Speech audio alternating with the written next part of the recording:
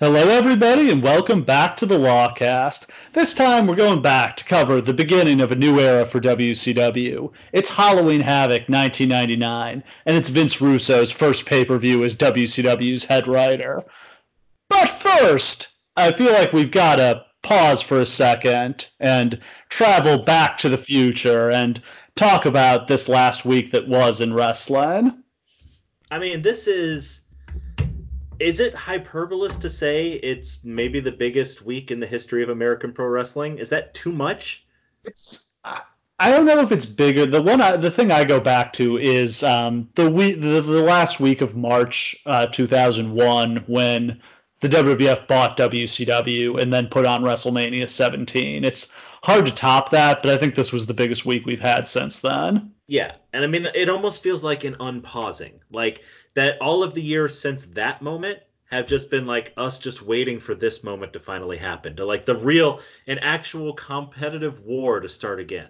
And it's not just that AEW launched successfully. It's not just that NXT finally gets a show. It's not just that SmackDown is finally on an actual network and the first time any wrestling real episodic show has ever been. But like all these other fucking promotions are doing great too. Like the explosion of quality wrestling is unlike anything we've ever seen. Yeah, so to establish exactly where we are, we're recording this like kind of late Wednesday night, Wednesday the 9th. So like AEW wrapped about a half hour ago. I don't think either of us, I only saw a little bit of the show, so I'm not going to comment on what happened. I don't think you saw much of it either, right? No, I know about the Jericho promo, I know about the private party match, and that's pretty much it. Though those apparently were two gigantic like knockout punches. Yeah. So that's kind of, we'll cover up to this point. I guess let's just kind of go chronologically and start with the season premiere of Monday Night Raw. What were your thoughts on the new set, the new commentary team, and the Bobby Lashley cuckolding angle? Okay, we're not gonna do like fucking 2 hours on this. Let's just be very clear off the top. But just very quickly, the set is amazing, fantastic, Oh, you beautiful. like it? I don't like it. I love it. I don't It's like screens. I need a more physical element to my set. I like the SmackDown set a lot more because it's got the like pillar thingies. See, here's what I like is, well, I guess that's true. Like the Raw set is good. The SmackDown set is great. I The do really SmackDown like set that. the SmackDown set does this great thing where when the cameras get up into the entrance, it feels kind of closed in and intimate, almost like a smaller arena feel. And I then you like like, I like the aspect of like they're coming through the tunnel like a yeah, football team. yeah, that's very cool. The Raw set though, it's still an improvement over what it's been before, which was I couldn't even right now I couldn't tell you what the set was before. It had no personality whatsoever. Um, First, the and that sounds like the commentary team on Raw. Who the fuck made the decision to make Jerry Lawler the play-by-play announcer of Monday Night Raw? Was he just like filling in because the actual play-by-play guy couldn't put words together? I can't tell. Like Vic Joseph is a very good play-by-play announcer, I but he's felt never done it on the scale. I felt like he kind of gained confidence as the night went on, but it was pretty rough at the beginning. And these to have two like brand new wet behind the ears announcers on at the same time, and I'm sure they're getting yelled at by Vince for everything they say and don't say. I'm sure Lawler to some extent was the one of the three that felt the freest to just say whatever. Because whatever, Jerry Lawler say whatever he wants. Yeah, I think Lawler's just there because he's reliable. They know he can do the job that they're asking him to do.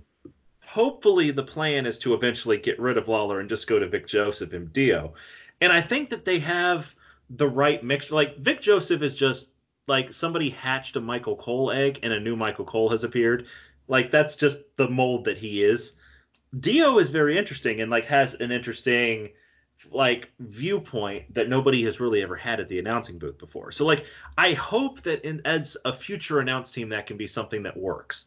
Right now though, they pulled them out of nowhere. Yeah.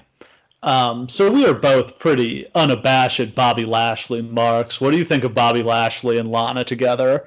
I popped pretty hard for that, but at the same time, I start to question why every single storyline on Raw is based around cucking. Paul Heyman, are you Yeah. okay? Did someone hurt you? What's going on, Paul? What are you? Gosh. What's going on with you and your wife?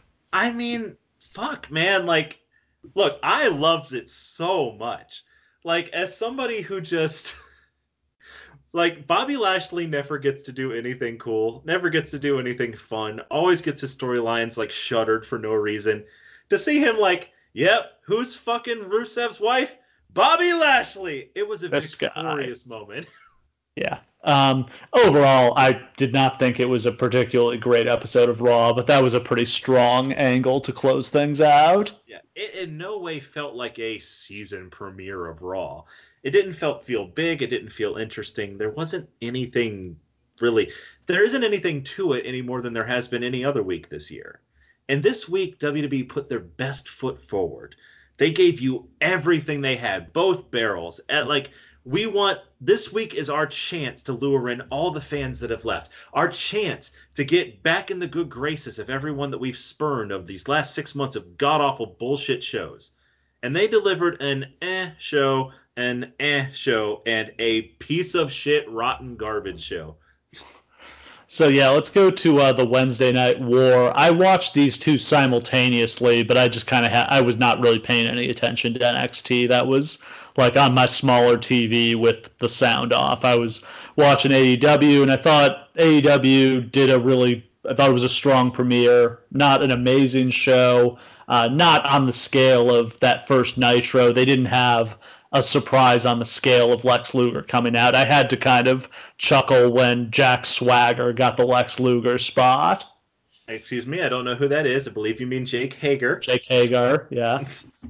I was actually at that show. I You traveled were. cross country by train, 14 hours to be basically in the front row alongside the ramp for the show. Like I don't know if you guys are really understanding of how all in I am on AEW at this point. Like the degree to which I went all in on Ring of Honor first and then Impact and then I do this. I go overboard. So I'm fully all in. And I love the show. I did. I love the way it built one steady through line angle throughout the course of it. I love the way that they didn't blow everything they had in the first episode. They really only used like a couple of talents throughout. I love the fact that they gave the women so much time and they really like tore the house down. Like it was a good surprise at the end. It wasn't like it wasn't the Lex Luger level surprise, but at least I love that they built a heel stable right off the bat and that that's what's going to drive their programming. They have all the right ideas. They're going to stumble as they go because nobody who's running this company knows how to do this really.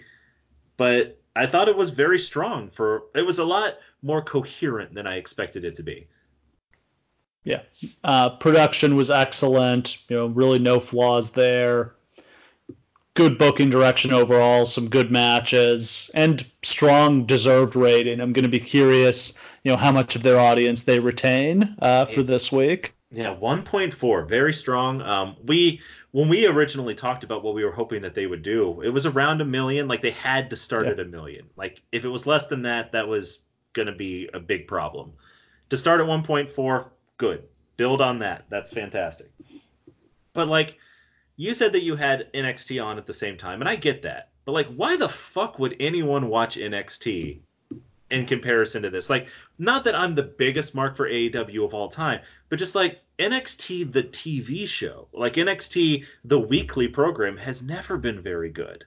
It's just a vehicle to build to takeovers, which are very good. And these 2 hour long monstrosity NXTs are just not what anyone asked for.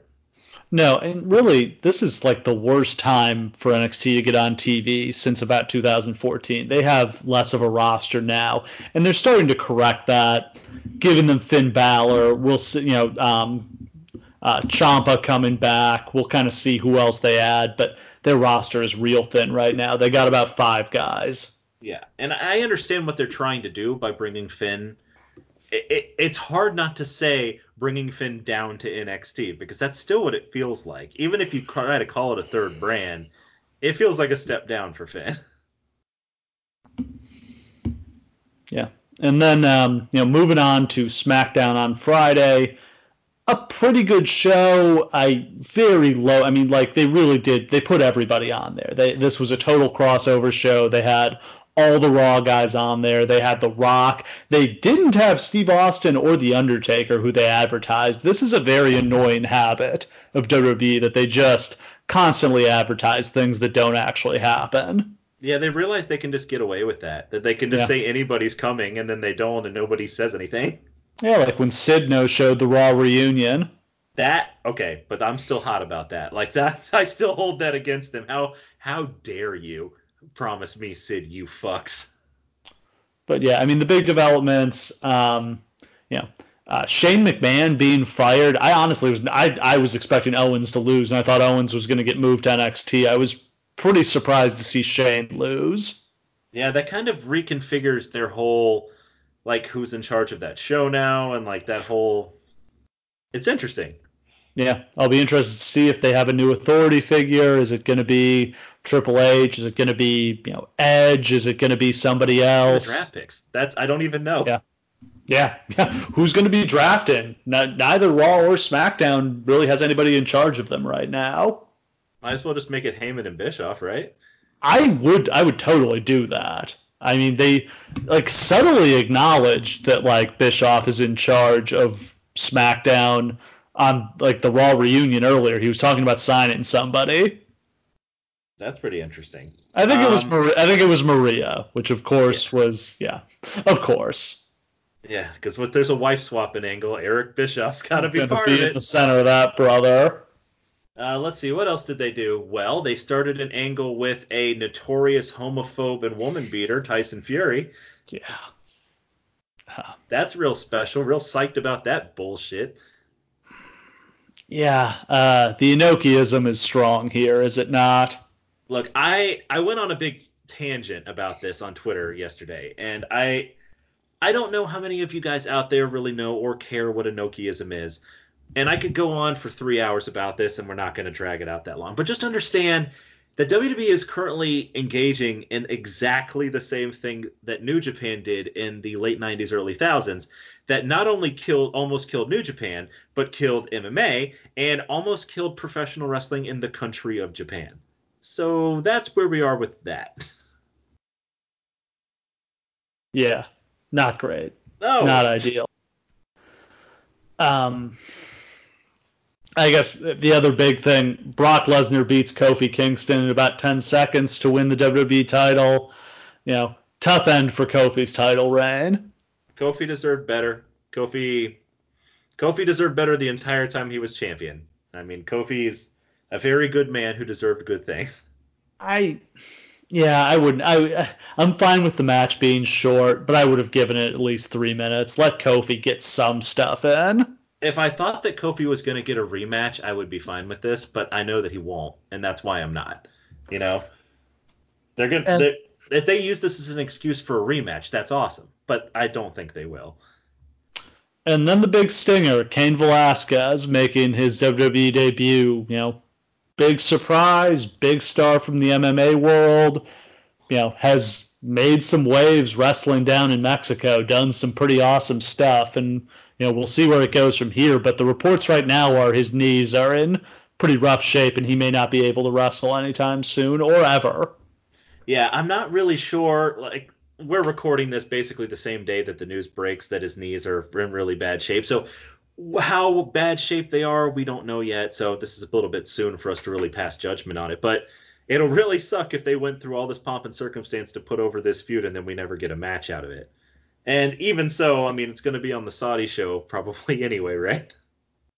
Like, hopefully he's healthy enough that they can get a match out of this sometime. If it's on the Saudi show, I'm never going to see it, so it doesn't really matter. But it does seem like Fox has either WWE used Fox to get to these other athletes or Fox asked them to do this, because there really seems to be a very particular focus on like outside wrestling athletes, doesn't there? Yeah, I don't know. Yeah, I mean, I think it's just kind of the case. They don't have a lot of stars, so try to bring some guys in from other worlds and make them stars. And to me, it's a reasonable strategy. If Kane were healthy, I might just put the belt on him and be like, let's try to make this our top guy. Like, if he comes in and he beats Brock Lesnar, isn't this the man if we just present him as such? Yeah, honestly, too, like, Cain Velasquez, I know a lot of you guys probably haven't seen much of his work, but it's good. Like, he's ready for prime time now. Like, you wouldn't necessarily think so, but he picked it up fast, like almost Kurt Angle fast. Like, it's crazy. Yeah. So that's SmackDown. Hell in a Cell on Sunday. This is the thing. I thought it was a really good show until the main event. Like, I Yeah. thought the undercard was really strong, and Becky then and Sasha tore the house down. Yeah. That should have been the main event, no question. That was great. I liked the tag match with Roman and Bryan teaming up. I liked Randy and Mustafa.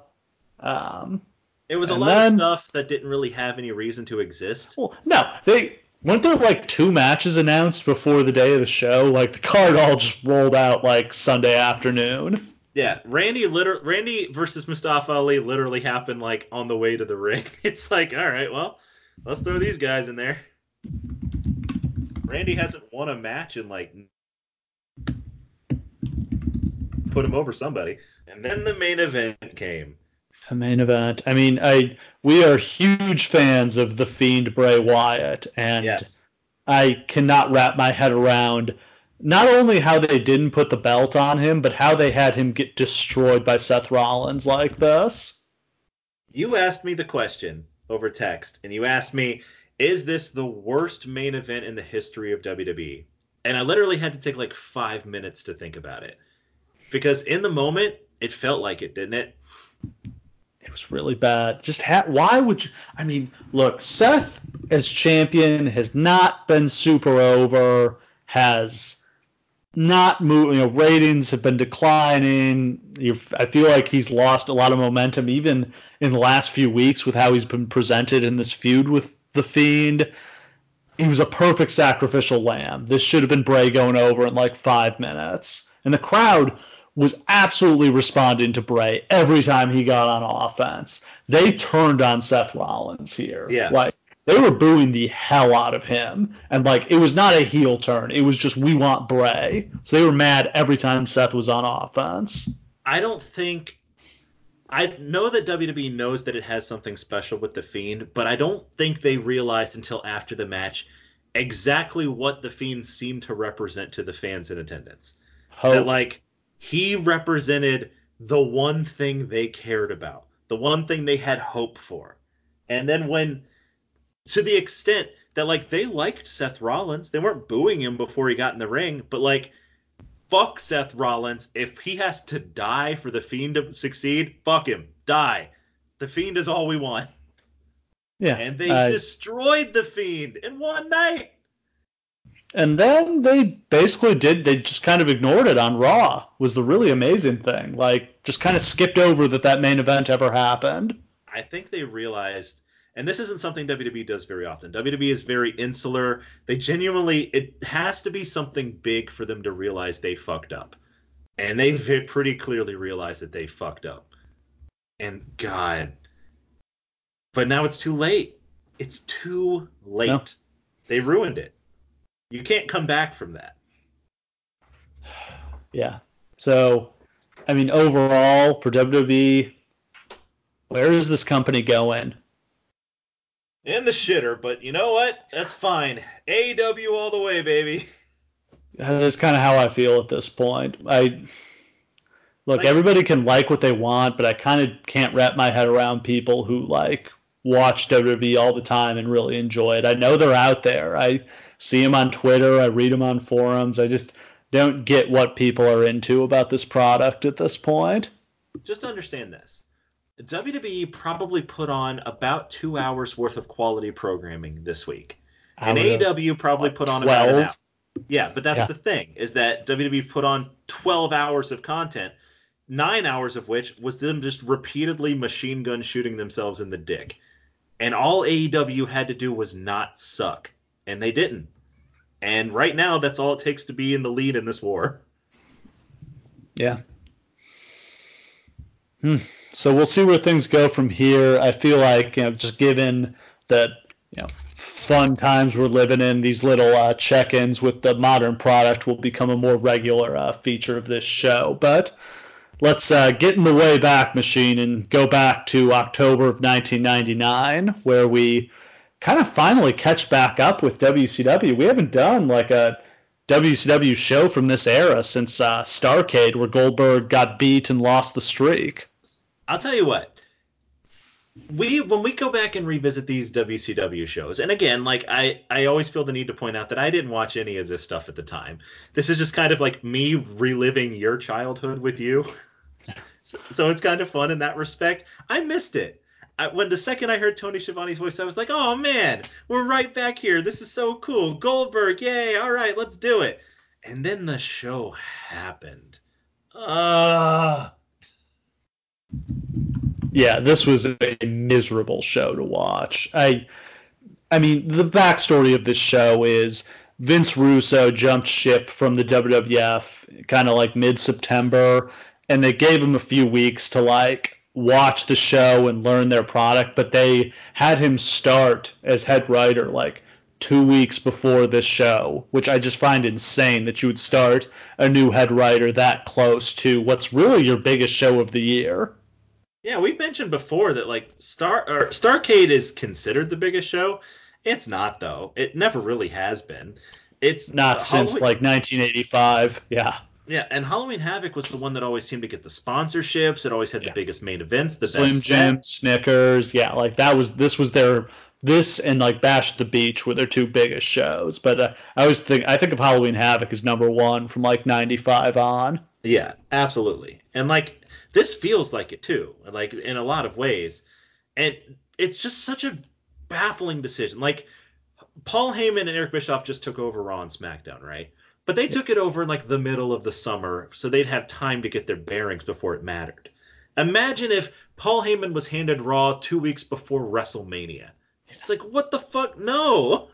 Yeah, like, and it's just you're stuck finishing up somebody else's storylines. Like, there's not Yes. much you can do with it. You can't. So he's writing somebody else's stories, but like putting his like Vince Russo style on it, which this is a big adjustment they're having to make to like the Russo Crash TV style. I mean, WCW, of course, while they had become more like promo oriented, done more out of ring segments, in the late 90s, this was still much more of a traditional wrestling show with a traditional wrestling format that was focused on in-ring action, did not do a lot of backstage segments, and that's 180 degrees removed from how Vince Russo does a wrestling show. Yeah, it's actually you can definitely tell the moments on this show that Vince Russo specifically shoved in here that like weren't things that he inherited from somebody else because there's still that feel of like 1997 WCW in some of these segments, and then they're just surrounded on all sides by these bizarre like 30-second backstage segments or these like weird in-ring promos that make no sense. Like you can tell where the Vince Russo starts and stops. Yeah. I mean, so to kind of the lead up here, I mean, the months and months before this, it's just a mess. The world title is changing hands every month. Guys are changing face and heel with kind of no rhyme or reason for it. They do a very poorly executed double turn at Uncensored where Hogan starts to turn face and Flair starts to turn heel kind of before they've laid any of the groundwork for it. Uh, Kevin Nash books himself to win back the title. They turn DDP heel like a week after he wins the belt as a face at Spring Stampede. Randy Savage wins the belt, loses it to Hogan the next night on Nitro. And then we come to August, where they're searching for a spark, and they play one of the only cards they've got in their deck on the August 9th Nitro. Hulk Hogan goes back to the red and yellow with no real build to it. Now, would you have put him back in the red and yellow at all, or just Yes. Yeah, I would have gone there, but I think you needed to build. I think there was a way to do this where, like, Hogan tries to be a good guy, but nobody trusts him, and, like, he walks out, and then, like, things are dark for WCW. The heels are beating up everybody in the ring. Like, Hogan's been gone for a little while, and then like the red and yellow music comes on, and Hogan comes out to save the day. Like, I think you could build a satisfying storyline, and like Hogan going back to the Hulk Hogan persona is a big deal. It's a big card that you've got to play. Although, to be fair, he was never really that over in the red and yellow in WCW. Yeah, it's just those fans, and not to say that all WCW fans were just WCW fans, but like that hardcore fan base never really was all about the red and yellow. Like that wasn't for them. Like you saw that when Hulk Hogan went back to WWE, and like that entire audience who grew up with Hogan was like, "Yep, welcome back. We want the red and yellow now, please." But it's just a different audience. Yeah. So here's how it went down on this Nitro. I'm gonna paint you a word picture for once. Yay! We got a bunch of wrestlers in the ring for a 6-man tag match. Hogan's the last guy to enter. There's a long pause, and then American Made starts to play. Tony Schiavone and Bobby Heenan are on commentary. They're confused. Heenan says they must have queued up the wrong music, but then Hogan comes out in the red and yellow gear to just an insane pop. Like, fans are marking out. Like, people are hanging from the rafters here. They've got the pyro, he's posing, this crowd is rabid. The roar just only grows and grows as he poses on the ramp, makes his way down to the ring, gets in the ring, tears the shirt. Like, it feels like 1985 all over again. Hulkamania is back. If you didn't just like get like a chill up your spine hearing that, you must be dead. Even though I hate Hulk Hogan with all my passionate heart. Fuck, that sounds great. It's a great moment. I watch that clip all the time. But like, and that's just the power of this character and Hulk himself, is that basically with like very little build up, very little of anything, to just produce a reaction like that out of nowhere, but it makes you wonder like how much bigger it could have been if you had gotten real time on it, you know? Yeah. So at Road Wild, the main event was Hogan versus Nash in a retirement match. Hogan won. Believe it or not, Kevin Nash did not stay retired. What? Yeah. Swerve, bro.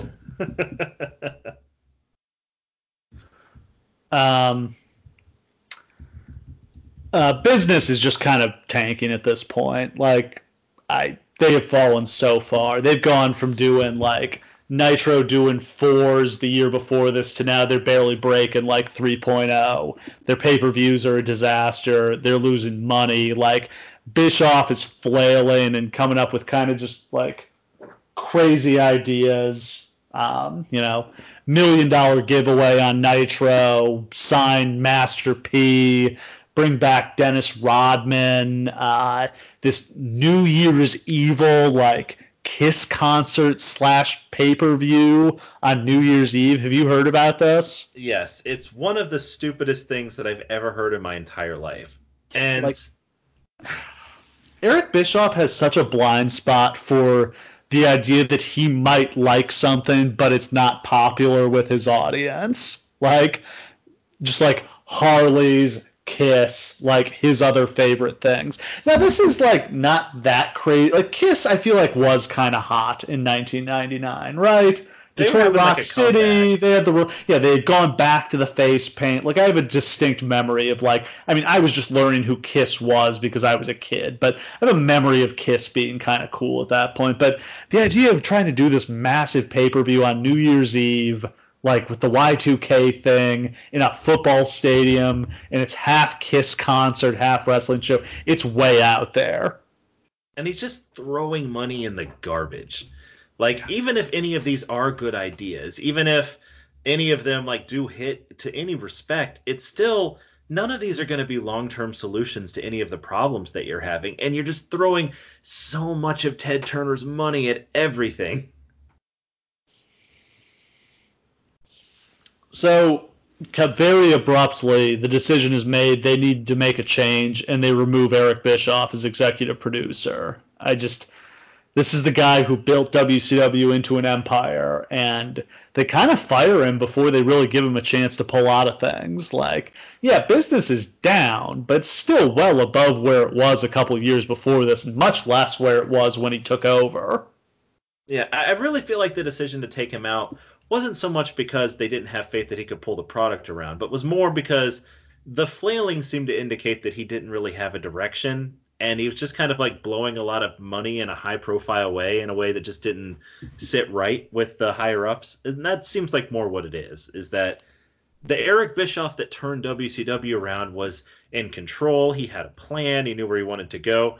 This Eric Bischoff had no fucking idea where he was going.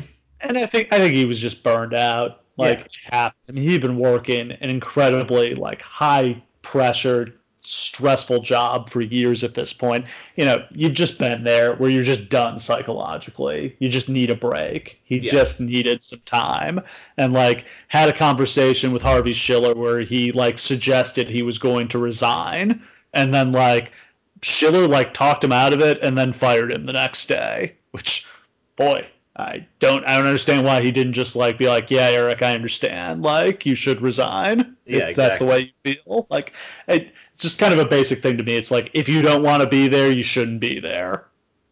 Now, the more interesting thing to me, because I understand the decision with Bischoff, and to some extent, Schiller probably thought, like, if we ever need him again, we can go back to that, right?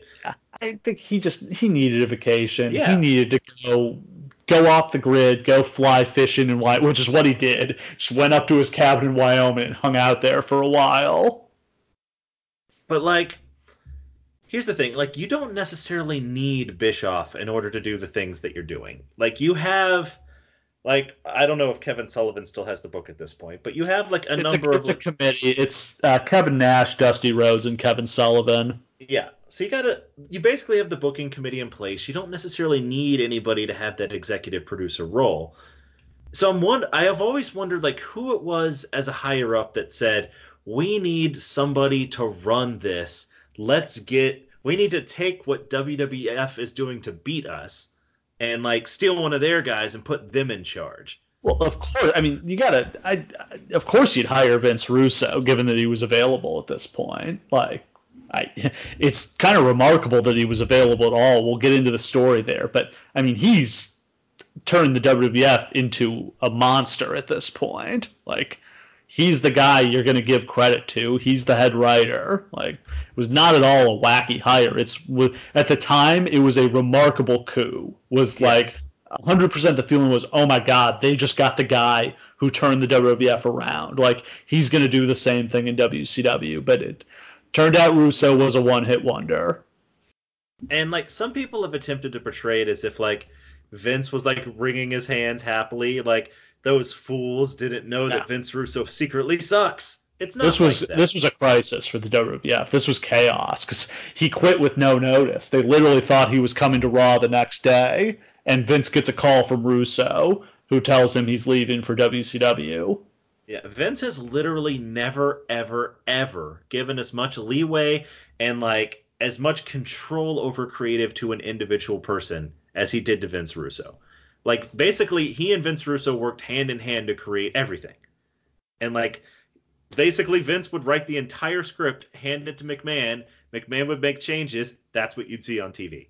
That doesn't happen. Even before when it was like Pat and Bruce sitting in the office, Vince was heavily involved in the actual creation of storylines. But here, like he was on television so much, he was trusting Russo hugely to do most of the stuff. Like it's to the point where when Russo leaves, Vince basically says he'll never do it again. Like Vince feels so betrayed by Russo leaving that he refuses to give anyone that level of power over his company ever Yeah, again. it's always been a committee since then. And like Vince has easily hurt feelings. His feelings got hurt big time. Yeah. I mean, I think we've all kind of heard the story with Russo. He's burned out. He feels underappreciated. Adding SmackDown has doubled his workload. Like, he was already kind of felt like he was stretched thin having to write Raw. Now he has to write another 2 hours of TV every week. Um, I mean, they gave him a raise. They hired some writing assistants to give him some help, but feeling like he's at the end of his rope, and he goes to Vince and kind of pours his heart out to him. And he's like, I don't know if I'm really struggling with this. I miss my family. I never see my kids. Like, tells the story of like trying to take his kids to a movie like on a Sunday or Saturday afternoon, and just like getting called by Vince like while he's at the movie, and having to like leave the movie to do this long call with Vince about what they're gonna do on Raw that week. And he just pours his heart out to Vince, and Vince is just like at his very coldest, and allegedly he's like, I pay you a lot of money. Why don't you just hire a nanny to take care of your kids? Which, oof, boy. It's like a top 10 coldest shit you can possibly say to a person. But also from Vince's point of view, that's literally what Vince's life has been for 20 years. Vince never had a lot of time with his kids. He was working. He was brought working his kids to to provide work. for them. Yeah. That was how his kids got to spend time with him. He brought them to work for his company. And that's always been so fascinating to me. Is like, I almost feel like Vince like left him, like made himself. Vince showed himself for who he is to Vince Russo, and in that moment, Vince Russo was like, "Oh shit, I can't do this. Like, I can't be that guy ever. No, no, no, no." So that leads Russo to call J.J. Dillon, who's his former co-worker from the WWF.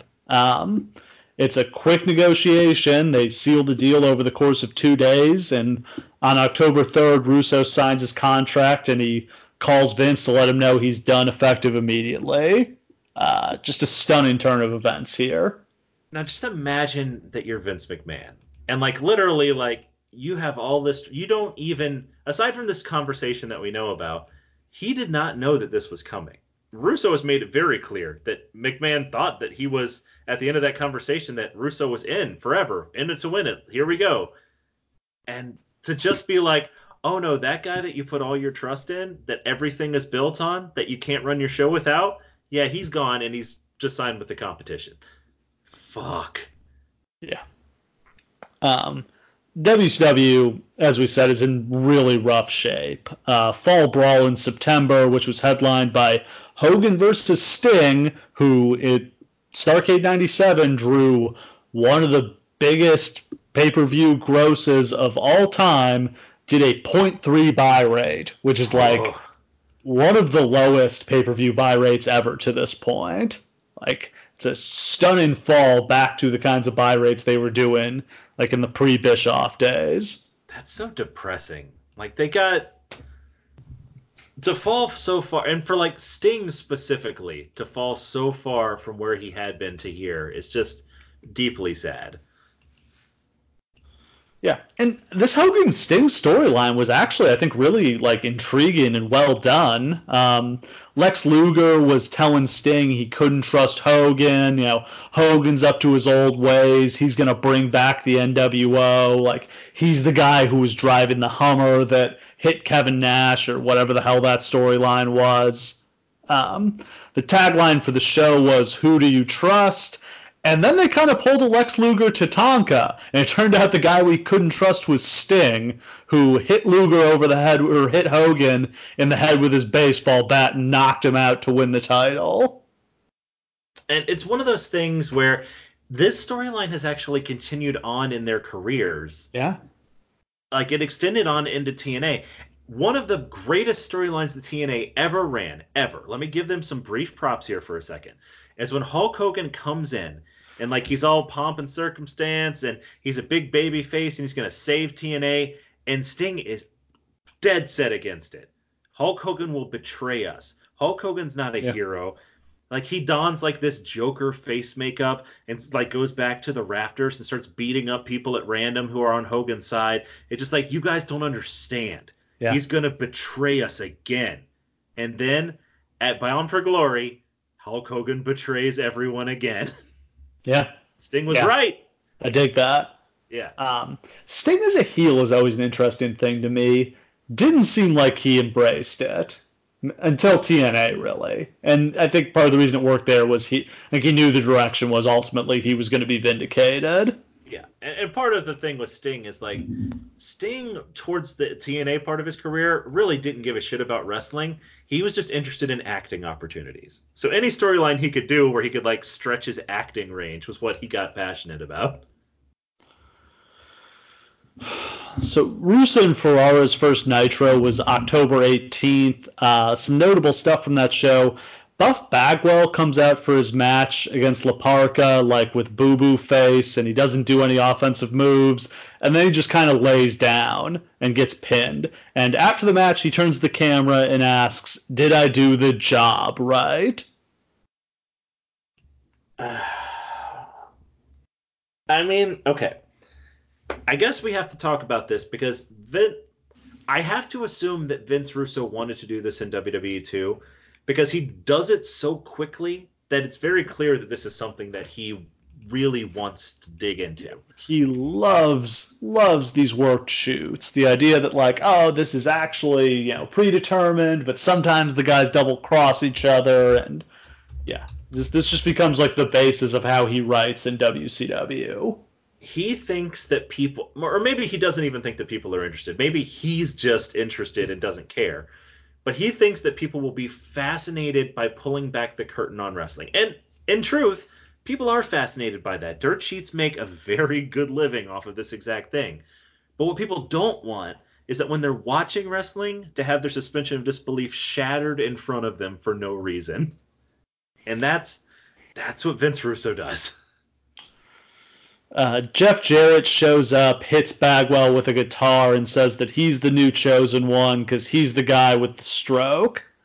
Again, alluding to the fact that he is actually a favorite of Vince Russo. And Russo and Ferrara were referenced on TV as like, we have new powers in charge of WCW, but thereafter they would just kind of be referred to as like the powers that be. And eventually they started doing like an Inspector Gadget type thing, or like a George Steinbrenner from Seinfeld thing where like you could see the back of the chair and it was Russo like giving directions to people, but you would never see his face.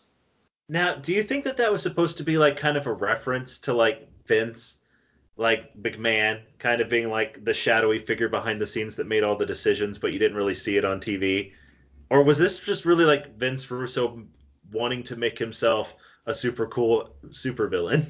Well, I think there's sort of an idea here. I think it makes sense to like roll out a new authority figure for the new era of WCW, but I definitely would have done like a figurehead, like, have a performer as the new president. I mean, I don't necessarily know who it would be because you've kind of been through like Piper and Flair have done it already. Maybe Hogan, but Hogan's the champ. Well, Hogan's lost the title by now, but maybe you'd make Hogan the commissioner. I don't know. But I don't mind the idea of having like a new authority figure to kind of emphasize this is a brand new era of WCW and we're changing direction. Agreed. I wouldn't have made it Vince Russo. That's the thing. Pulling the curtain back too far. It damn sure can't be Vince Russo because Vince Russo is not a good television character or personality. Dusty Rhodes could do it. Kevin Nash could do it. Kevin Nash is who I would personally have chosen. It's like Kevin Nash, giving him the opportunity to not have to work and just talk all the time. Yeah. Big time. The headline match of that show, a great match between Sting and Bret Hart for the WCW title. It looked like Hart had the match won until Luger interfered and hit him with Sting's bat. Like Luger and Sting have formed an alliance at this point. Their thing is kind of like, it's our time now. Like it's time to get rid of, Ric Flair and Hulk Hogan and all the old guys. Like this is, our time. It's our prime. Like we're going to be the top guys now. I just love, that's the other thing too, is that Luger and Sting's friendship is a through line that lasts, 20 years? Basically. It's fascinating that stays a thing, is that whenever the chips are down, Luger and Sting have each other's backs and nobody else's. So the rating for that Nitro was way up from the previous week. It was up 0.7 of a point to a 3.3. Can't call that anything but a smash-in success. Absolutely. That's dynamite. I mean, it's fair to point out that Nitro had kind of been in a holding pattern for the weeks before this as they were, preparing for Russo to take over. But still, combination of intrigue over the new writers and just kind of an improved, more interesting show. Immediate success. On the other hand, they got totally smashed by Raw, which did a 5.39. But still, that's something to build on. And at this point, you're not going to compete with the juggernaut that is Raw. No. You're trying to get back to like a 4. Right. Raw is doing like 5s and 6s. You're not at that level. It's going to take time. Yeah. Looking at it long term, if they never buy WCW and things just continue on, business slows down for WWE probably in 2001, right? Yeah. So like you only have to make it like 2 more years to have an opportunity to get back on even footing. Yeah, and then Raw's ratings collapse to the point where they're barely doing 4s, and suddenly you're not that far behind them. And if WCW could have survived those couple years in the early 2000s where it was a really lean, tough TV market, and then they got into like the era of rights fees where you're actually getting paid to produce your show, that's a whole new world. Whole new world.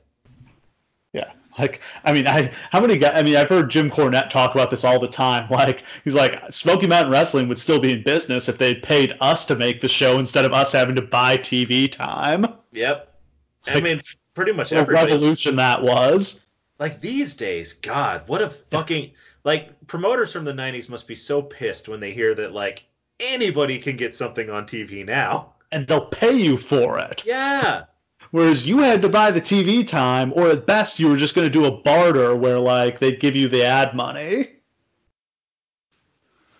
Yeah.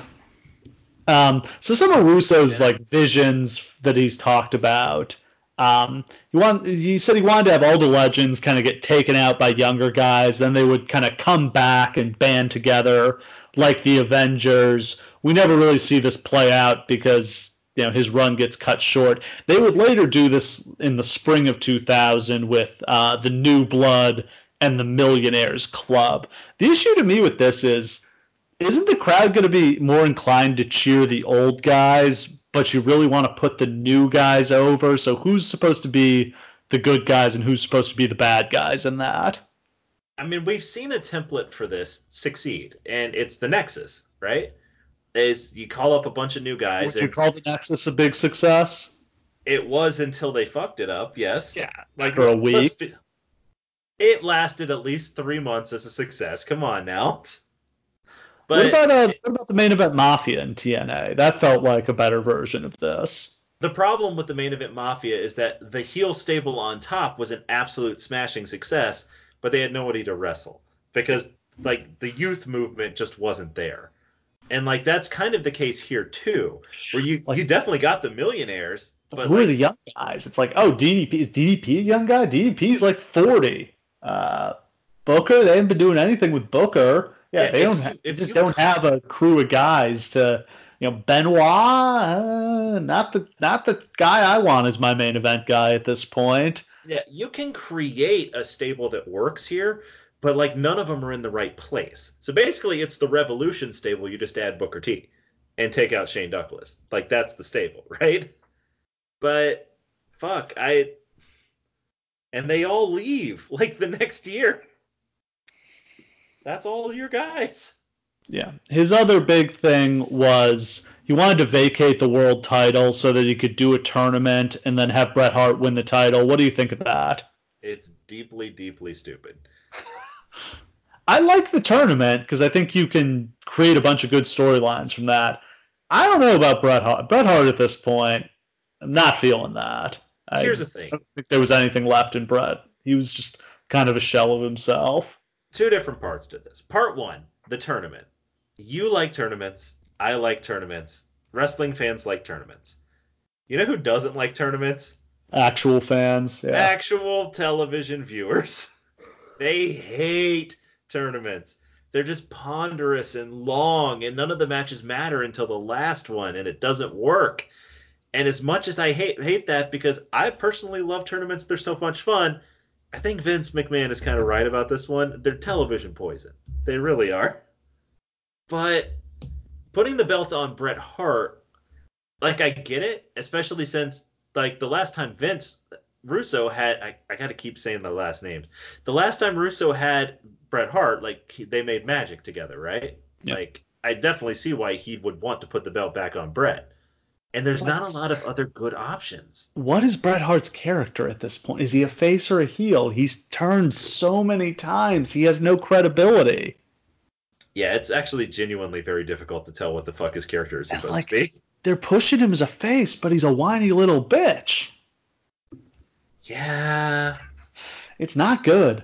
it's not like the way he was in WWE where he's like whining, but he kind of has a point, and like Canada has his back. In this case, nobody has his back. He's just annoying and shitty. It's not a great look.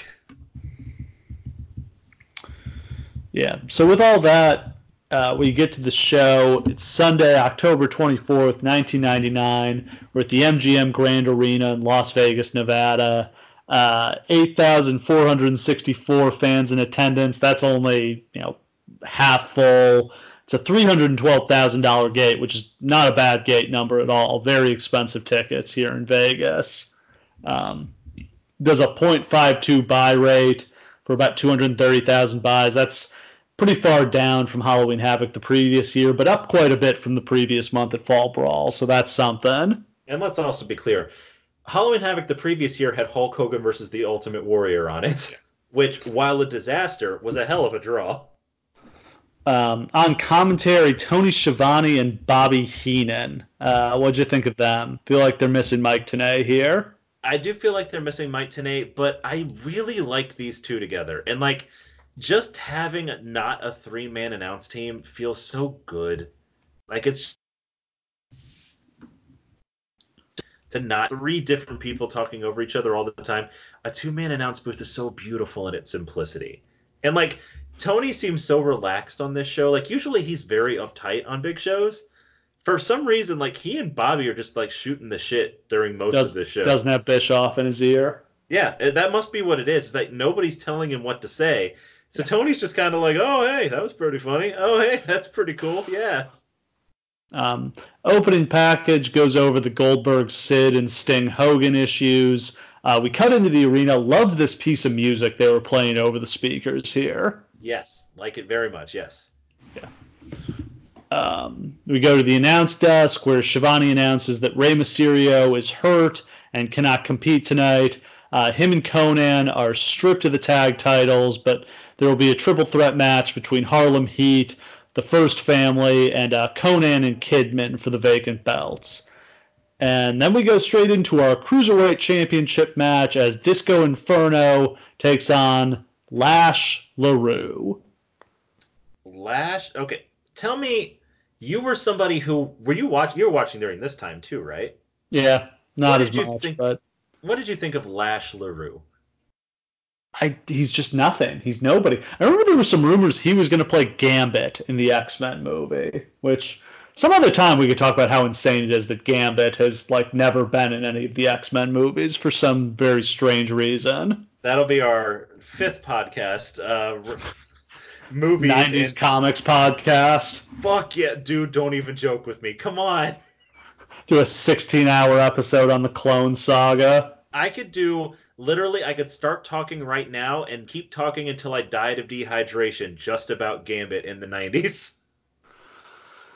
Yeah, Lash LaRue is just the epitome of a guy. Like, he's just an enhancement talent. I don't really know why he's having a match on their biggest show of the year out of all the guys on this roster. And like this seems to me like something that I brought up when we were talking earlier, which is Vince Russo has no idea how to pick stars. Like no, it seems like every time he looks at a guy and thinks that's a guy who can make money, he's always every single time wrong.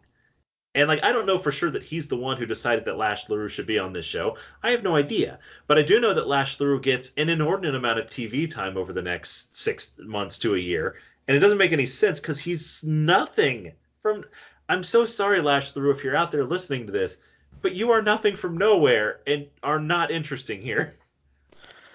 How Superfly did Disco look in his fur vest and cowboy hat during his entrance here? Can I just say that like I felt very weird about this, and I just want to air it out now because I feel like of all the times we buried Disco Inferno, and I know you never have, I but I love have. Disco Inferno.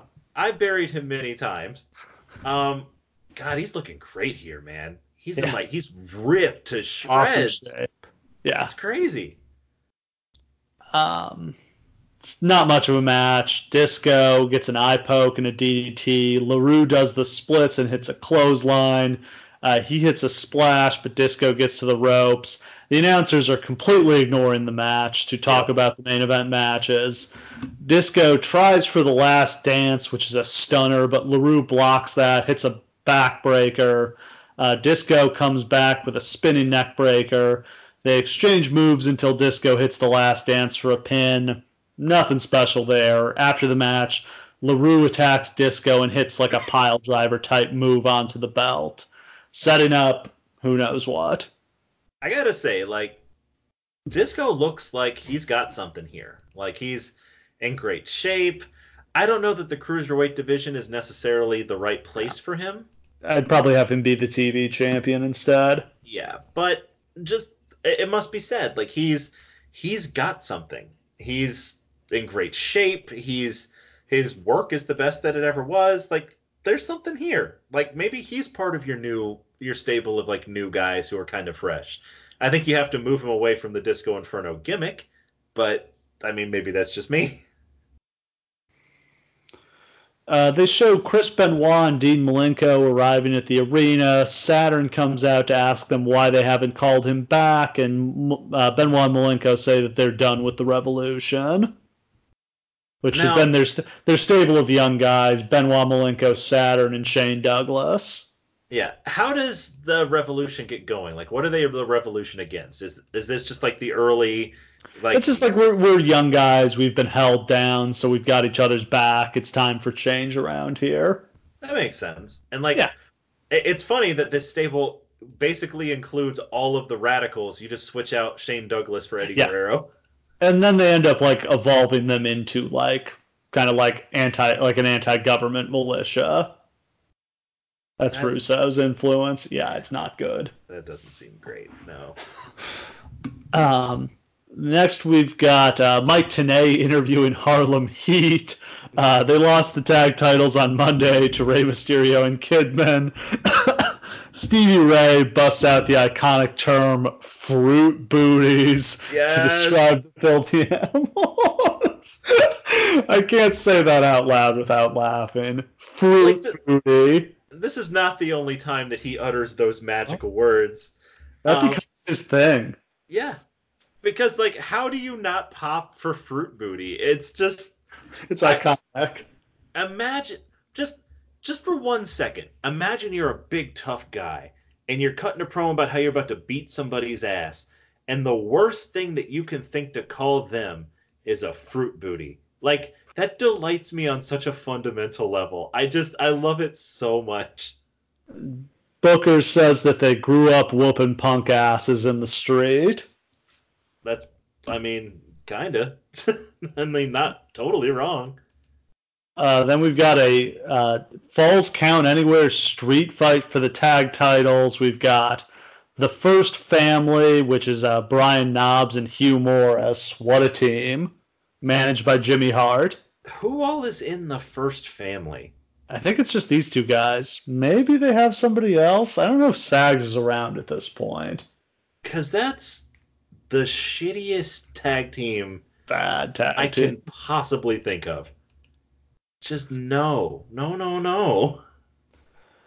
Harlem Heat and the Filthy Animals with Kidman teaming up with Conan to fill in for Rey Mysterio. Kidman and Mysterio beat Harlem Heats for the belts on Nitro. Don't really know if Mysterio's injury is legit or if they just wanted to hold the titles up to do it. Yeah, he's definitely not on this show at all, so it might very well be legit. Yeah. Um, here's I'm gonna make a genuine effort to say nice things about this product during the course of this show because we could just shit on any show. You already knew this show was bad when you clicked on the play link, right? Like you didn't need us to tell you that a show booked by Vince Russo in WCW in 1999 was garbage on top of garbage in a garbage pile. Like that's not what we're here for. So I'm going to try to say some nice things. The filthy animals are cool as shit. Like, that's a good idea for a stable. Take Rey Mysterio and Eddie Guerrero and Conan and also Billy Kidman and put them in a stable and just let them be cool. That's a good idea.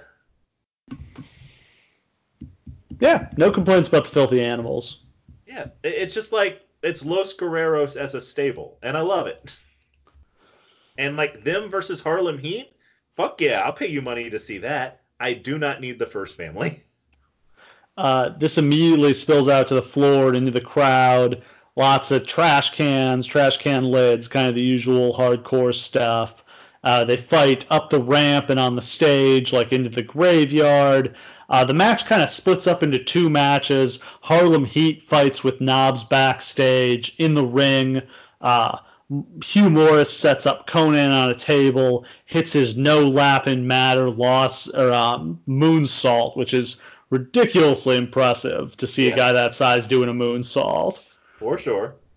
Does that on Conan through a table, but we cut backstage where Harlem Heat has knocked out Knobs and they cover him to get the pin. I did like the element of having like two different referees here so they could have the match split off. It just seemed logical. Is that something they did often? Because they kind of treat it like, just like always, we have two referees for a hardcore match. Yeah, this is the only time I ever remember it. Okay, just checking.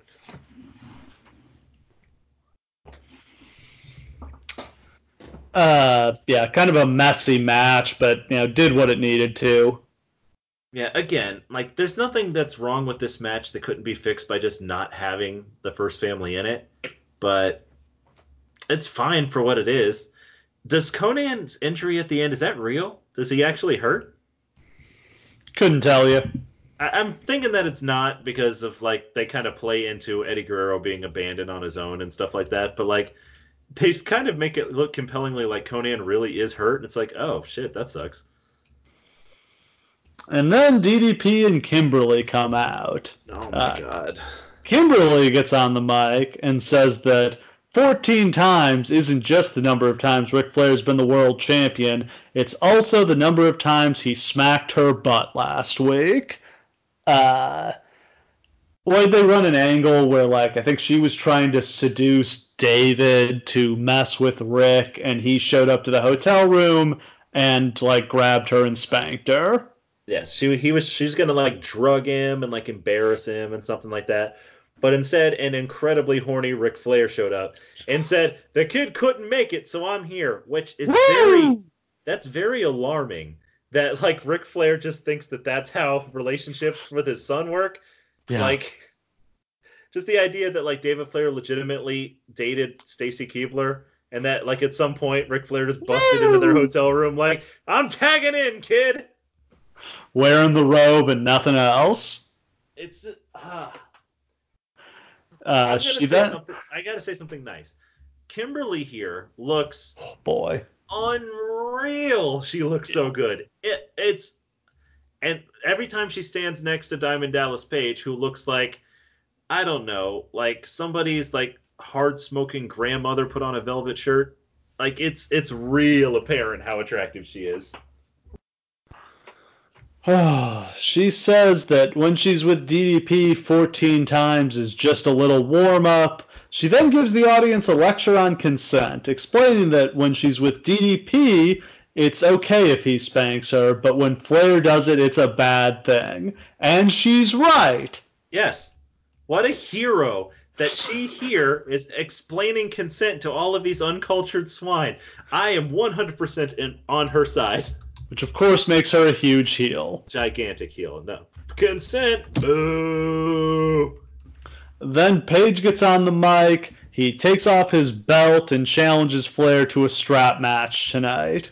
So that's on. You're actually doing him a great service by saying he takes off his belt, because he takes a solid 2 minutes to remove his belt. It's a weird-looking belt. He cannot get this thing off. He's, like, knotted a strap, like, around his waist, like, 5 times.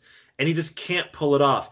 And he's trying to stall for time, and the only thing he can think to say is whack it. Like, I'm going to whack. You like to whack it, Flair? I'm going to whack you. You like to whack it? Whack it. there's just 150 masturbation references in a row, and that's all this segment I is. wonder who wrote this. Yeah, wonder who? It's a mystery. Then Mike Tenay interviews Eddie Guerrero, who says not to worry about Conan, and he shows off the gold Rolex that he stole from Ric Flair on Nitro. Now, this is one thing that I find genuinely interesting about this show, is that throughout the course of this night, there are multiple storylines going on for basically everyone on the show. That's interesting. I like that. That's something that that's also Vince Russo, and that's the best of Vince Russo. Yeah, that's a strength. The Yeah, way Vince Russo weaves a narrative. stories and put them together, and interesting things can happen. Yeah, so like Ric Flair is feuding with all of the filthy animals and also Diamond Dallas Page. And that's very cool. Like I like that a lot. It creates a through line through the whole show that's really interesting and builds to the matches later. Like I like it. Like that's another compliment that I can give. Good job. And then we've got Perry Saturn versus Eddie Guerrero. Great matchup there. This match rules. Yeah, it's everything you want it to be. Eddie gets hit with a hot shot like right off the bell. I think this is sort of a heel versus heel match. Eddie definitely seems like a heel. Perry's Saturn, definitely a heel. yeah, Saturn has gone heel as like the Revolution has split up. Saturn catches Eddie with a big T-bone suplex. Eddie gets Saturn in an armbar, but Saturn lifts him and slams him. Saturn hits a springboard moonsault. Beautiful. He goes up and does another moonsault, but Eddie gets his knees up. Eddie goes for the frog splash, but he misses. Saturn goes for another springboard, but Eddie catches him with a drop kick. Eddie charges Saturn in the corner. He gets lifted and dropped into the turnbuckle. Eddie fights him off. He goes up top, gets hit with a super kick. Saturn sets up for Splash Mountain, but Eddie slips out of it and hits a superplex. Ric Flair comes down the aisle with a crowbar and attacks Eddie, and we've got a DQ. All I could think of the whole time that Ric Flair is using this crowbar, which he does for most of the night, is that they will eventually have a guy named Crowbar that does this stuff for Flair. Every time they reference the crowbar, I thought they were talking about what's that guy's name? Devon Storm. Devon Storm, that's right. It's just so funny to me that like that's going to be his role, is to assault people for Flair, to be his crowbar. Flair just loves a crowbar. Kidman comes down. He gets hit with the crowbar too. Tori Wilson comes down. Flair teases he's going to hit her with the crowbar, but instead he just gyrates, and then he grabs her and kisses her. Dirty old rapist Ric Flair. Ric Flair has a mating dance, which is not unlike the Peacock of the Witherwell, which is he just begins to strut wildly and dance around her, and since she did not leave, that apparently means consent to Ric Flair, and then he plants a really gross old man kiss on her, and then she pretends to like it because that's her job. And here we are, ladies and gentlemen. This is the life that we're all leading, where we have to talk about a casual sexual assault committed for goofs by a babyface. Hooray.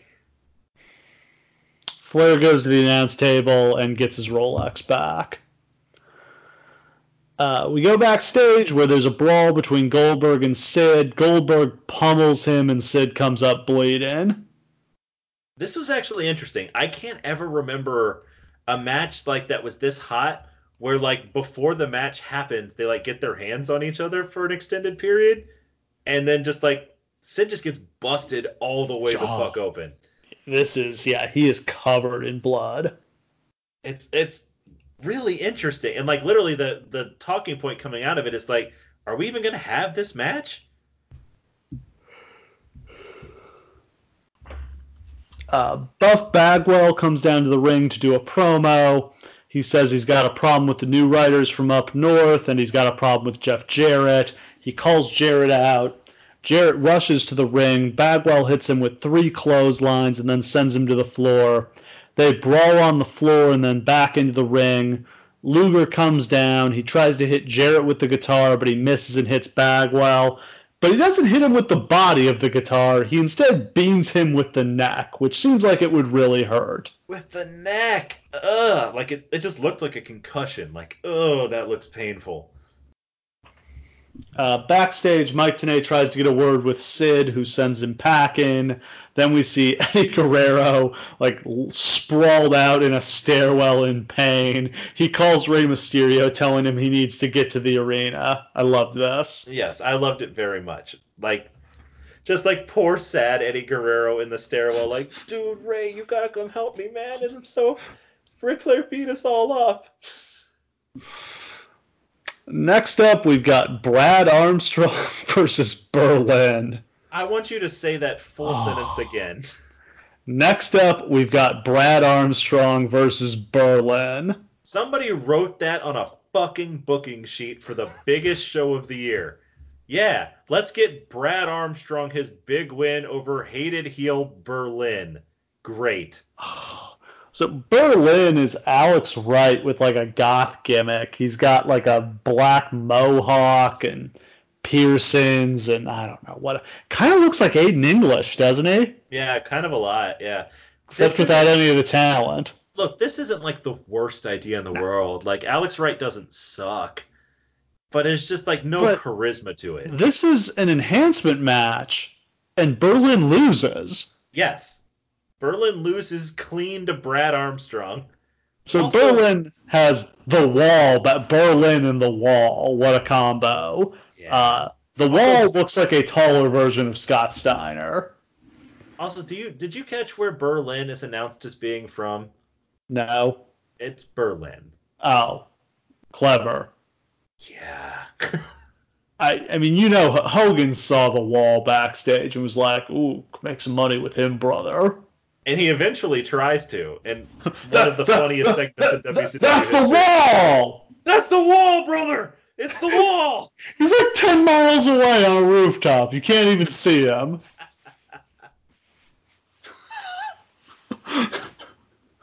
Oh. These guys are both really good, technically sound workers, but nobody cares about this match. Imagine being able to care about this match. Imagine being a member of their family who is able to care. There's a lot of Armstrongs, so there is that. Yeah, Brad Armstrong never had any charisma, and Berlin is trying to learn how to work this character. I do see a version of events where Berlin is a thing that works. But it's not going to happen under these circumstances, that's for sure. I feel like Berlin should be the manager and the Wall should be the wrestler. Right? Why isn't the Wall just murdering Brad Armstrong here? Armstrong wins with a roll-up.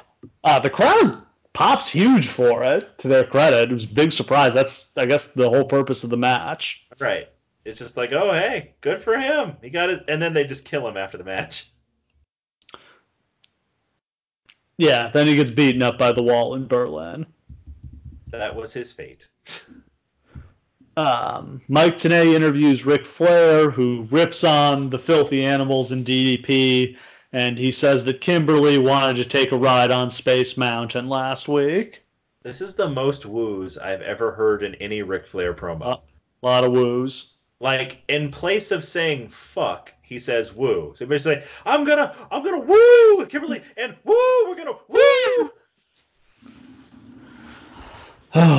Next up, TV title match. Chris Benoit defends against Rick Steiner. This match, it really struck me while I was watching this match how much it felt like a current day Brock Lesnar match. Rick Steiner doesn't sell shit. Yeah, Rick Steiner sells nothing. Does just nasty suplex after nasty suplex to Benoit. And just kind of wanders around smiling, having a good time. It really felt oh shit, this is exactly like Brock Lesnar, just chilling, having a good time, killing somebody. Benoit hits a super Frankensteiner early in the match, and Steiner just kind of no-sells it, just gets right back up. I mean, you can't use the Frankensteiner on Steiner. Benoit follows up with a suicide dive to the floor. Steiner hits him with a mule kick to take over. Steiner gets Benoit up for a power bomb. I think Benoit's supposed to counter this into a sunset flip, but they screw it up, and Steiner just kind of drops him. He just falls down. It's kind of ugly. Steiner hits some huge German suplexes. Benoit gets a desperation DDT and then a clothesline. Benoit goes for another clothesline, but Steiner pulls the referee in front, so we get a ref bump. Steiner comes into the ring with a chair. He gets caught with a T-bone suplex. Benoit hands Steiner the chair and punches it into his face. Love that. Benoit goes to the top for the diving headbutt, but Steiner throws the chair into his face from the ground. Malenko runs down. He gets the chair, turns on Benoit, hits him with it. Malenko wakes up the ref, throws him into the ring, and that's all she wrote. Rick Steiner wins the TV title.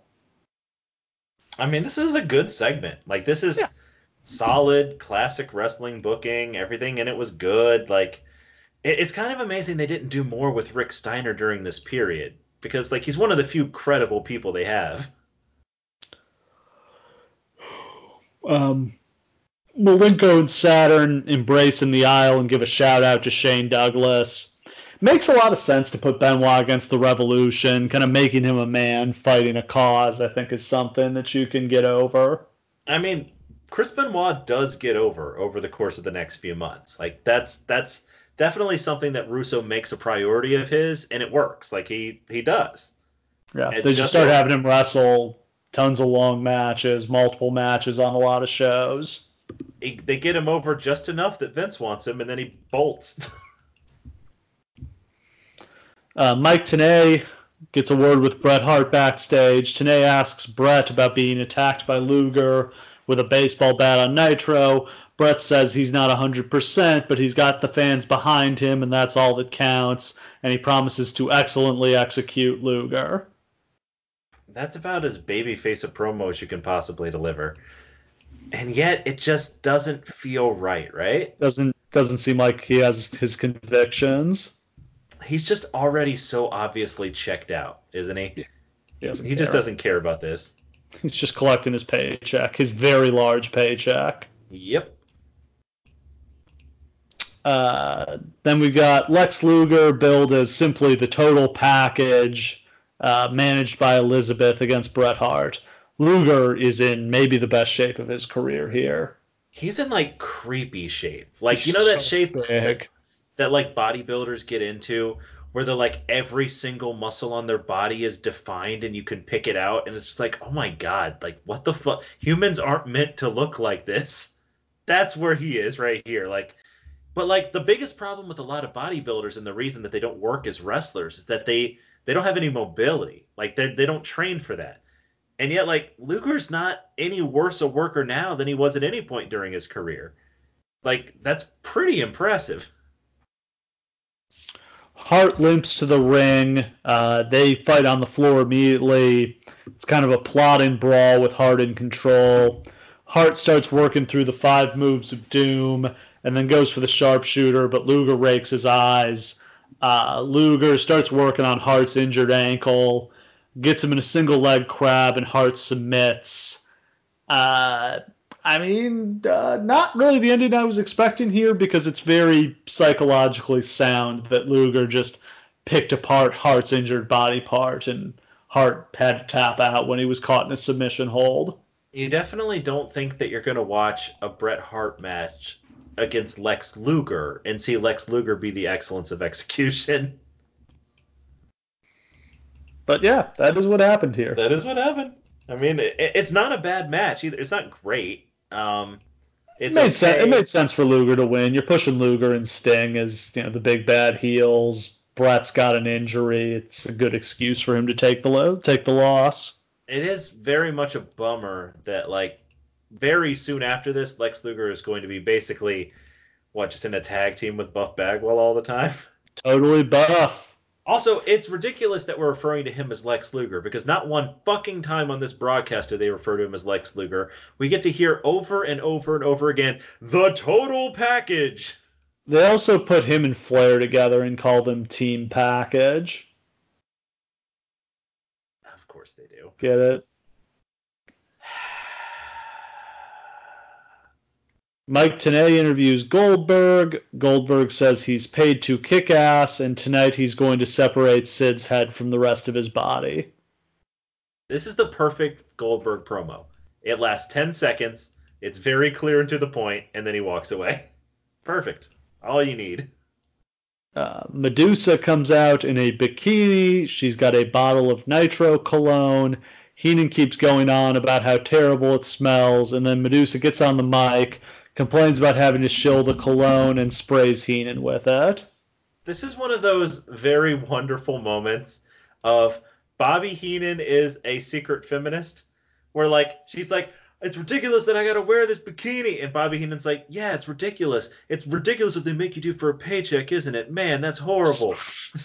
I bet your paycheck is less than the man's. Yeah, literally, Bobby Heenan saying all the right things. Bless you, Bobby Heenan. Then they do a quick video package for Sting versus Hogan, and we've got our WCW World Title match. Sting defends against Hulk Hogan.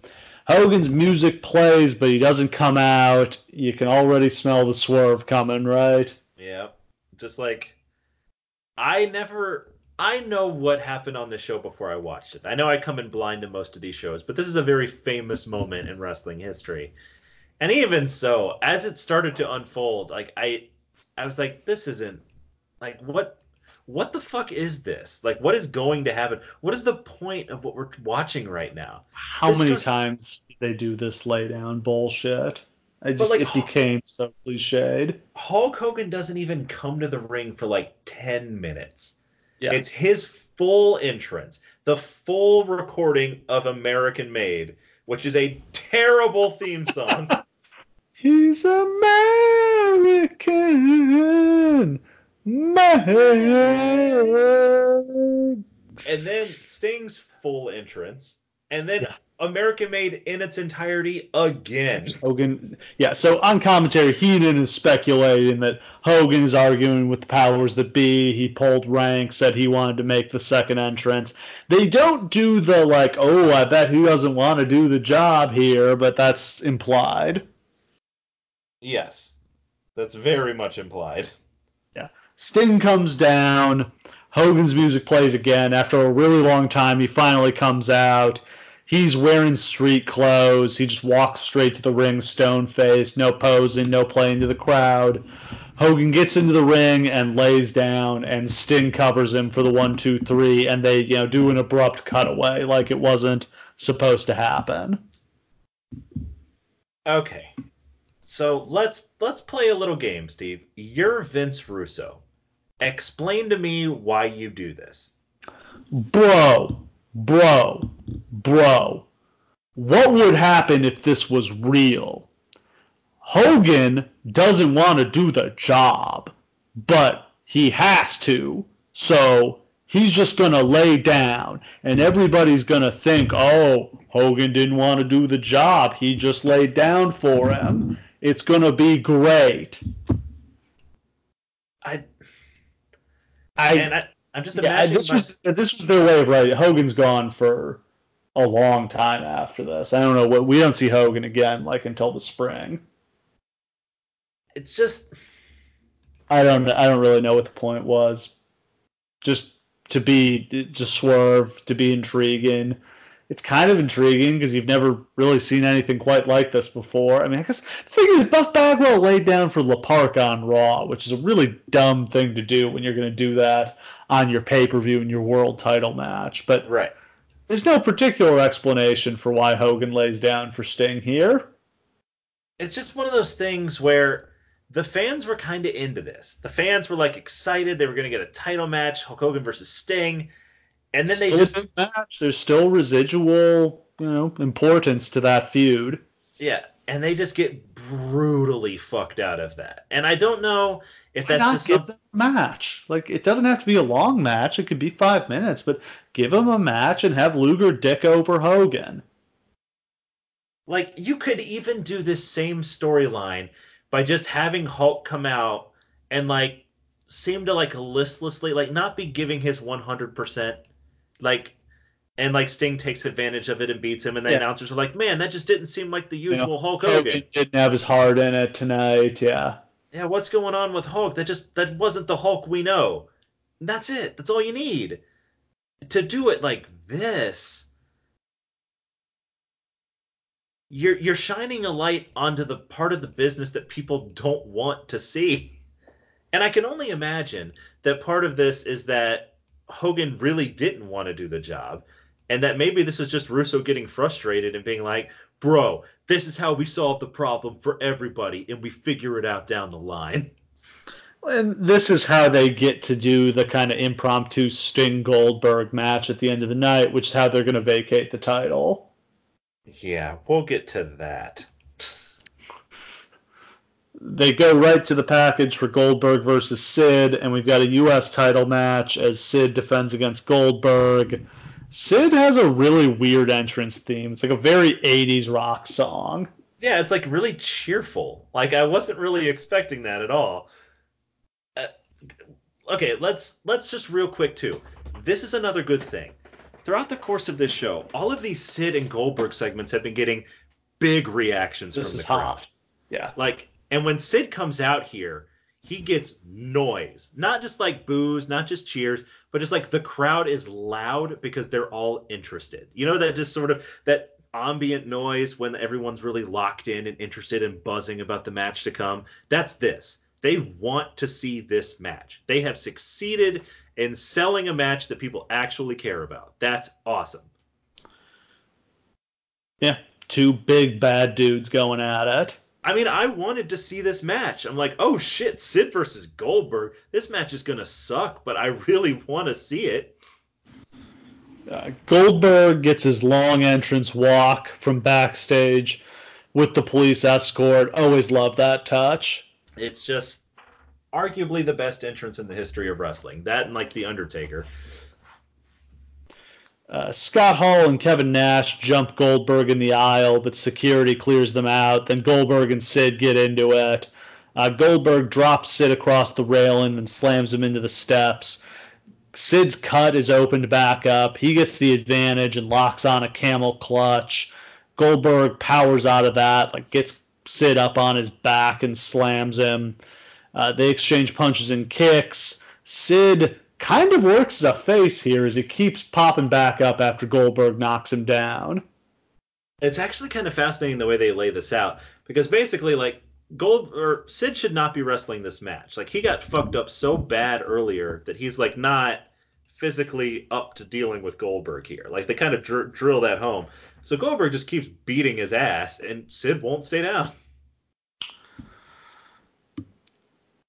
Yeah, I don't know if this was supposed to be a double turn or if it was just supposed to turn Sid face, but seemed to succeed.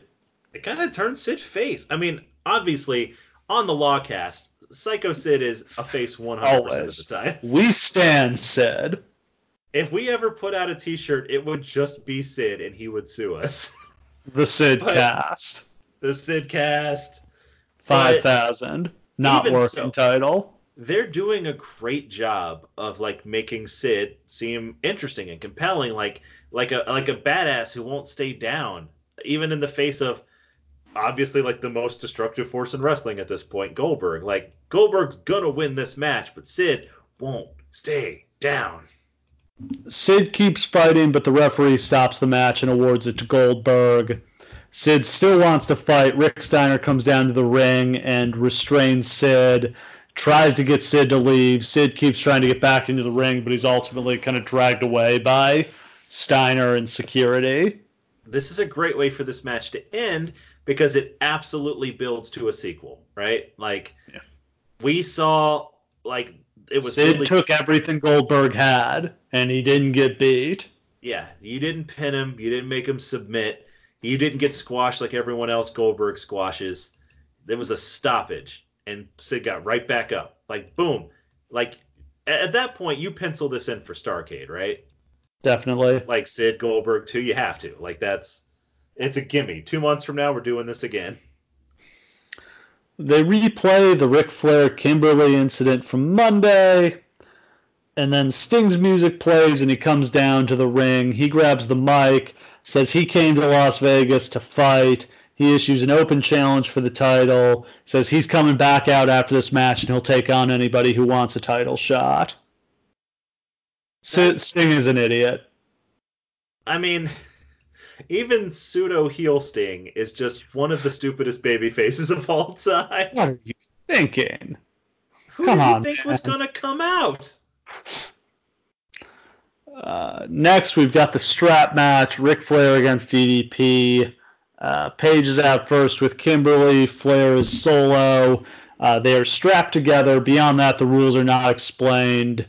Didn't seem like it was one of those strap matches where you have to touch the corners. I don't think so, because the match is won not by doing that. Indeed. They fight up the aisle into the crowd. They go back over the railing. Paige is getting in some really stiff shots with the strap to Flair. Massive welt on Flair's chest from the strap. These matches had to be terrible to wrestle. God, and Flair wrestled so many of them in his career. Like It's just like, I'm sure they choose like leather that's been treated to make like the loudest sound possible, but at the end of the day, you're just getting hit with a big leather belt. Like, it's gonna hurt. I mean, it's not gonna feel great, no matter how you try to tamper with it. Flair blades really gushing everywhere. Paige just wears Flair out with the strap. There's no offense from Flair here. Paige goes up to the top rope, Flair manages to like straddle Paige with the strap, crotch him, and then works on his legs. Flair gets the figure 4 and also chokes Paige with the strap. Paige manages to break out. He wraps the strap around Flair's neck and hits the diamond cutter. Very awkward pin count by Charles Robinson. Not entirely clear if this was actually supposed to be the finish. Yeah, he definitely seemed like he was not sure he was supposed to be doing it. Yeah, I don't know if it's just supposed to be more like work, shoot, bro stuff, or if it was an actual miscommunication. That's the Vince Russo promise. You'll never be sure. Paige hits another diamond cutter after the match. He then chokes Flair with the strap. David Flair runs down to make the save with a crowbar. Kimberly kicks him in the nuts and hands the crowbar to Paige. Paige hits a brutal low blow with the crowbar. And then Flair is stretchered out after the match. When they get him to the back, the filthy animals jump out of the ambulance and attack him. They throw him in the ambulance and drive him off. I believe the night after this is when they bury him out in the desert on Nitro. I mean, that's real fucking stupid. But I love the idea of all of Flair's bullshit from the whole night, where Flair was this top dude. He's on top of the world. He runs shit. He does what he wants. It all comes home to roost at the same time. Gets his ass kicked here. Yes. Like, he gets destroyed. Like, his dick gets beat smashed. off. Yeah. All the people who hate him most in the world drive him away into the night. Yeah. So next up, Sting comes down. He reiterates he wants a fight, and Goldberg's music hits, and Goldberg accepts the challenge. And the crowd goes nuts. Yeah. Impromptu title match. Sting defends against Goldberg. Good job, Sting. And Sting gets demolished. Yeah. Goldberg kicks his ass all over the ring. Sting does hit a spear, but Goldberg just pops right up and hits a spin kick. Goldberg goes for the spear. He misses and hits the post. Sting hits 3 Stinger splashes, but as he sets up for another one, Goldberg explodes out of the corner with the spear, hits the jackhammer. 1, 2, 3. Goldberg is the champion. God, it's a good moment to end the show on, but it's also a deeply, deeply confusing one, isn't it? We just had this title match. Sting is allowed to make his own title matches. And like, Sting, why? Why have you done this thing to yourself? Yeah, completely fucked yourself over here. And he'll try to explain on TV that like, hey, I didn't say it was a title match. I just meant it was a normal match. And everyone's like, shut up, Sting. Yeah. Sting, after the match, hits Charles Robinson with the Scorpion Death Drop, and the show very abruptly goes off the air. They just kind of smash to black. Yeah, I've never seen that before. Like, I know that they had stopped doing like just like the credits and everything at the end of the show, but it was very bizarre just to see it like them like run off the air, like, oh, we Yeah, gotta get out of here. I don't know if this was clipped for the network or anything like that, but it was very just Oh. straight to black in a way you didn't normally see. And I guess that the idea from Vince Russo is let's make sure they're talking about us at the end of the show. Like, no matter how good it is, no matter how bad it is, all I want is to make sure that at the end of the show, they're like talking to their friends about what happened on WCW. And in that respect, they probably did a good job. Like, I definitely would have like the equivalent of texting you and being like, God damn, did you see that WCW show? What the fuck was that about? So this whole scenario was just so they could vacate the title. It was not an officially sanctioned title match, so Goldberg's not really the champion, but Sting, got beat here and attacked a referee, so he's stripped of the title, and they decide to have a 32-man tournament for the WCW title that will culminate at the Mayhem pay-per-view in November. And I believe in the first round or two of this tournament, they had the titles on the line. The other titles were on the line if you were a champion and in the tournament. Let's be clear about one thing. WCW Mayhem 1999 is the review that killed Cush Reviews. It was the review that I could not get through. It is like 37 segments of the most mind-numbing horror. And yes, it does involve the United States Championship being on the line, the television title being on the line. There's a separate tournament on the same show for the tag titles and the hardcore title. I it's a show like I attempted to review it in its entirety and I got halfway through the show and my review was 19 pages because of Oh. every segment on that show. And I literally just looked at it and was like, I would rather never write another review than finish this one. And you never have. And I never have, except I'm now going to have to because Mr. Alistair Payton on Twitter has donated $20 to our Patreon and would like me to review WWE Evolution. So I will be Yeah, reviving Cush that's Reviews. a fun one. Yeah, absolutely. If you would like me to do Kush reviews, I swear to God, I'll do any show that's ever been recorded except for WCW Mayhem 1999. Just kick us $20 and it's all yours. So yeah, I don't know what to say about that show other than it was not good. I What did you come out of this show intrigued by? Sid is kind of the one thing that stands out. Is Sid is a real monster, and him and Goldberg would be interesting to see happen again. Yeah, I know that it's so us to say that Sid was the best part of a show, and that might dilute your understanding of how genuinely good that he was on this show, but Sid is the standout here. Like, Sid being a match for Goldberg. We finally found a match for Goldberg, somebody who can go toe to toe with him. And now Goldberg has the world title, and Sid is arguably the number one contender. Like, that's interesting. Like if you're gonna have this 32-man tournament, like I would say that it shouldn't have been for the title. Let Goldberg keep the belt. Let Sid win the tournament, and then at Starcade, there you go. Like because that you have money in Sid versus Goldberg, genuine awesome money. Yeah, I mean a rocky start to the Vince Russo era of WCW, and it won't get better from here. Yeah. You know, Let me make it clear if I didn't make it clear enough.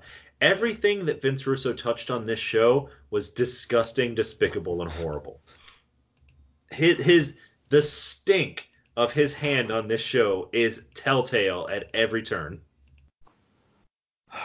it's such a cliche to talk about Vince McMahon being his filter, and I guess I've sort of rejected that because I've pointed out how many awful, like terrible things made it on WWF TV in the late 90s, but you just do see all of his worst excesses on this show on full display. I really the way that I've always felt the narrative goes, and maybe this is just my headcanon, I don't know that this is the case, but I almost feel like there's like a book of ideas he had that Vince always said no to. And that now that he's come here, he opens that book up and says, Yeah, finally, we're gonna do them finally, I all. get to do the storyline where they all lay down and pin each other. Yeah, and it's horrible. Yeah, It's just horrible. there's a reason Vince said no to those storylines. Vince McMahon often doesn't know a good storyline from a bad one, as evidenced by Hell in a Cell. But goddamn, if he could smell a truly horrible promotion sinking idea a mile away. And Vince Russo goes from genius to fired in a space of about 3 months.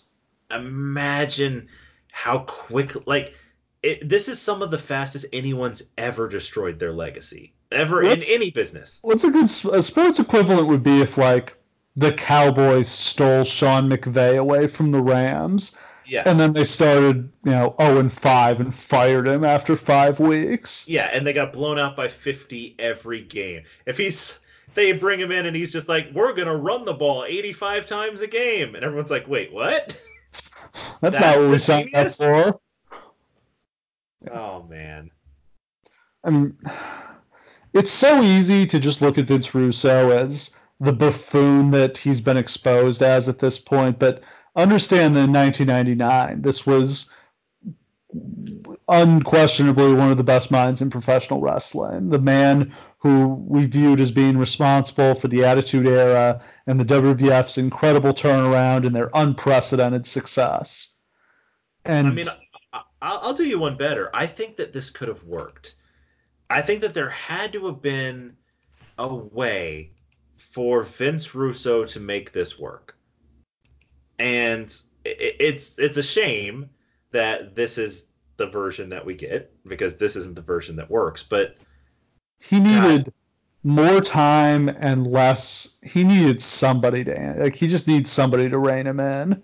and to not have to come in under this much pressure. Like we Yeah. mentioned that off the top, but that can't be understated. Is to come in with all of this pomp. I've said pomp and circumstance like 17 times on the podcast Boom, today, but boom, like boom, boom, boom. Yeah. all of this hype, all of this celebration, all of this thinking that like this is the guy who's gonna save us. That's so much pressure. And then just be given like, here's $100 million in free reign of a wrestling show. Paint whatever you want. Is too much freedom for anyone.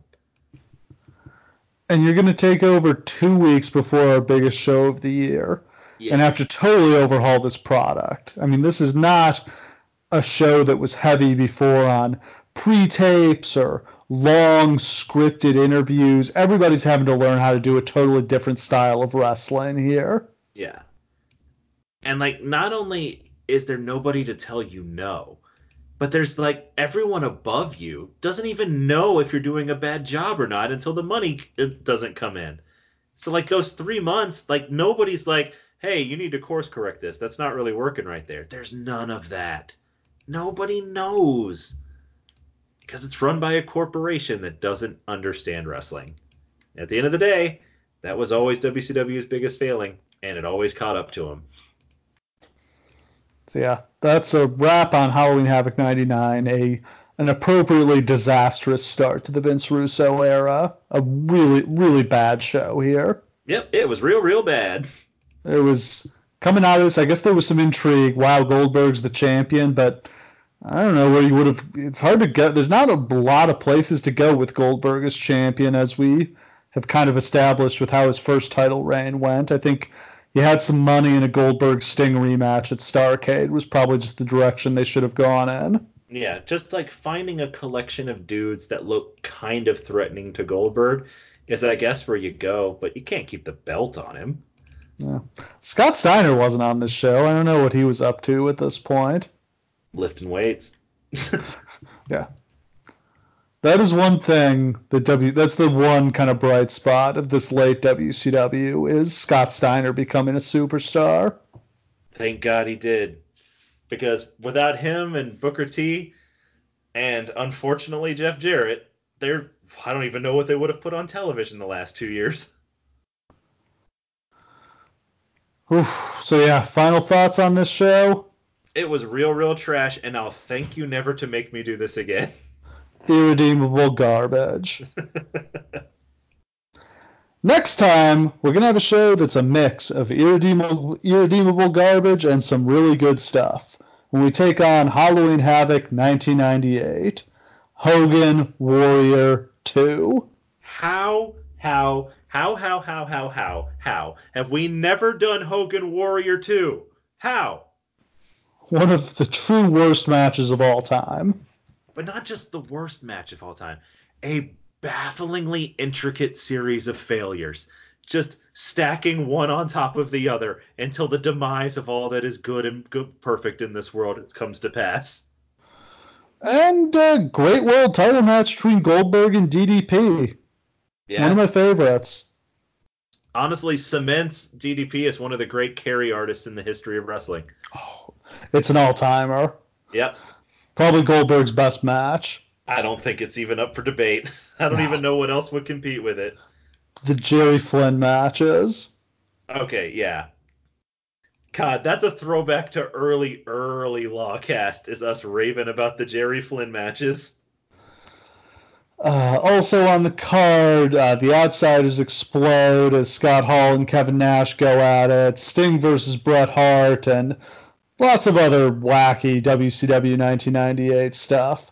All that and more next time on the Lawcast.